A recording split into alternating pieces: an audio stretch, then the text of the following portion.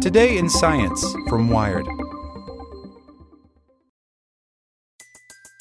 Everybody in your crew identifies as either Big Mac Burger, McNuggets, or McCrispy Sandwich. But you're the Filet-O-Fish Sandwich all day. That crispy fish, that savory tartar sauce, that melty cheese, that pillowy bun. Yeah, you get it. Every time. And if you love the Filet-O-Fish, right now you can catch two of the classics you love for just $6. Limited time only. Price and participation may vary. Cannot be combined with any other offer. Single item at regular price. Ba-da-ba-ba-ba. Welcome to the spoken edition of Wired. Palo Alto Networks has the broadest, most comprehensive cybersecurity for private cloud, public cloud, and SaaS environments because secure clouds are happy clouds. Protect yours today at go.paloaltonetworks.com/secure-clouds. Trump's budget would break American science today and tomorrow by Adam Rogers. You can go ahead and assume that President Trump's proposed federal budget will never be the actual federal budget. Members of Congress from every political persuasion will find a lot to hate about it, and they're the ones who have to approve it, assuming they can sort out the arcane procrustean rules for getting any budget passed in Washington. It's still worth looking at the budget, though, not as a blueprint for governing, but as a map of a government, a philosophy of a state. From that angle, it's a singularly terrifying document, fundamentally nihilistic, that assumes a violent present instead of attempting to build a future of peace, security, and absence of want. By eviscerating federal funding of science, this budget pays for a world where the only infrastructure is megacities connected by Fury roads. The basics are a litany of red. Defense spending goes up 9%. Homeland Security goes up 7%. Everything else gets ground into dust, from the environment to arts and humanities to the State Department. But the really scary parts, the stuff that you really can't come back from, are the cuts to scientific research.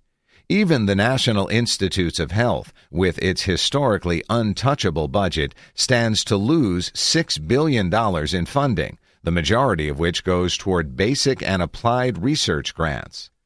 By radically reducing the amount of scientific research U.S. scientists can do, the president's budget willfully ignores 400 years of thinking about innovation and knowledge, and 7 decades of the U.S.'s advantage in the world.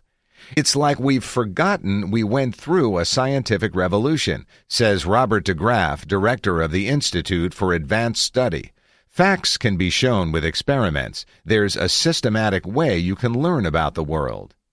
It's a history that DeGraff calls back to in his companion essay to a newly released edition of The Usefulness of Useless Knowledge, a 1939 love letter to basic research by one of his predecessors at IAS, Abraham Flexner. When Max Planck suggested that energy and matter existed in discrete states he called quanta, nobody knew why that was interesting. When Albert Einstein figured out relativity in 1905, nobody knew it would eventually make GPS possible. When Tim Berners-Lee figured out how to let physicists communicate graphically via the Internet over what he called a World Wide Web, nobody expected Facebook. Except not nobody. In 1945, Vannevar Bush wrote a report for President Franklin Roosevelt called Science, the Endless Frontier. In it, Bush laid out the logic and structure for the modern National Science Foundation and justified the need for federal funding of science.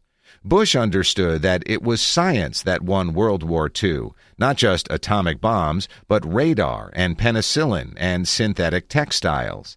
And he understood that new science meant new technology, which meant new jobs and a bigger economy. Without scientific progress, no amount of achievement in other directions can ensure our health, prosperity, and security as a nation in the modern world, Bush wrote. Instead of propelling the country toward that gleaming tomorrow, this budget invests in the grimmest possible present. Pollution? Double down. Corporations gonna corporation. Climate change? If it was real, the market would be taking care of it. Same for cancer. But guns? Yeah, we only spend as much on that as the next 7 countries on the list combined. We better goose that a little because, oh yeah, I forgot to mention, we're cutting diplomacy by 29% too. Maybe it's easy to understand a country in economic distress being willing to defund projects with no obvious immediate benefit. When opioid drugs, legal and illegal, killed 33,000 people in 2015, maybe a mission to move an asteroid shouldn't be a priority, and the Department of Energy's Office of Science can handle a $900 million cut. Maybe it's true that science as a collective endeavor hasn't pitched itself hard enough, hasn't explained its own rationale to voters, even though 59% of Americans say that tougher environmental regs are worth some economic cost. Does every bit of science, every scrap of basic research pay an economic dividend 50 years down the line? Of course not. But the tricky bit is you never know which thing will pay off. Which increase in human understanding of the universe will be the engine of an industry, the bulwark against a pandemic, the shield against a disaster? So you have to hedge to make bets all across the table. It's about the most fundamental thing of human civilization, that we move forward, that we create things that weren't there before, says de Graaf. It would be wonderful if you could point to future successes. You always have to make this case retroactively. But it's amazing how much of what we take for granted is a result of a few crazy people doing things outside the box. Federal spending on research and development has never beat its Cold War peak. In 1976, federal R&D was just over 1% of GDP. Today, it's under 0.8%, and most of that is defense spending. Cuts of the kind the president is proposing go past the bone and into the marrow. Broad research cuts will narrow the pipeline of trained scientists who depend on grants to fund their graduate work.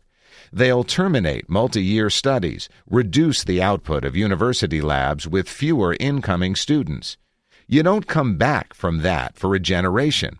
And the worst part is, that's the only future anyone can predict with confidence.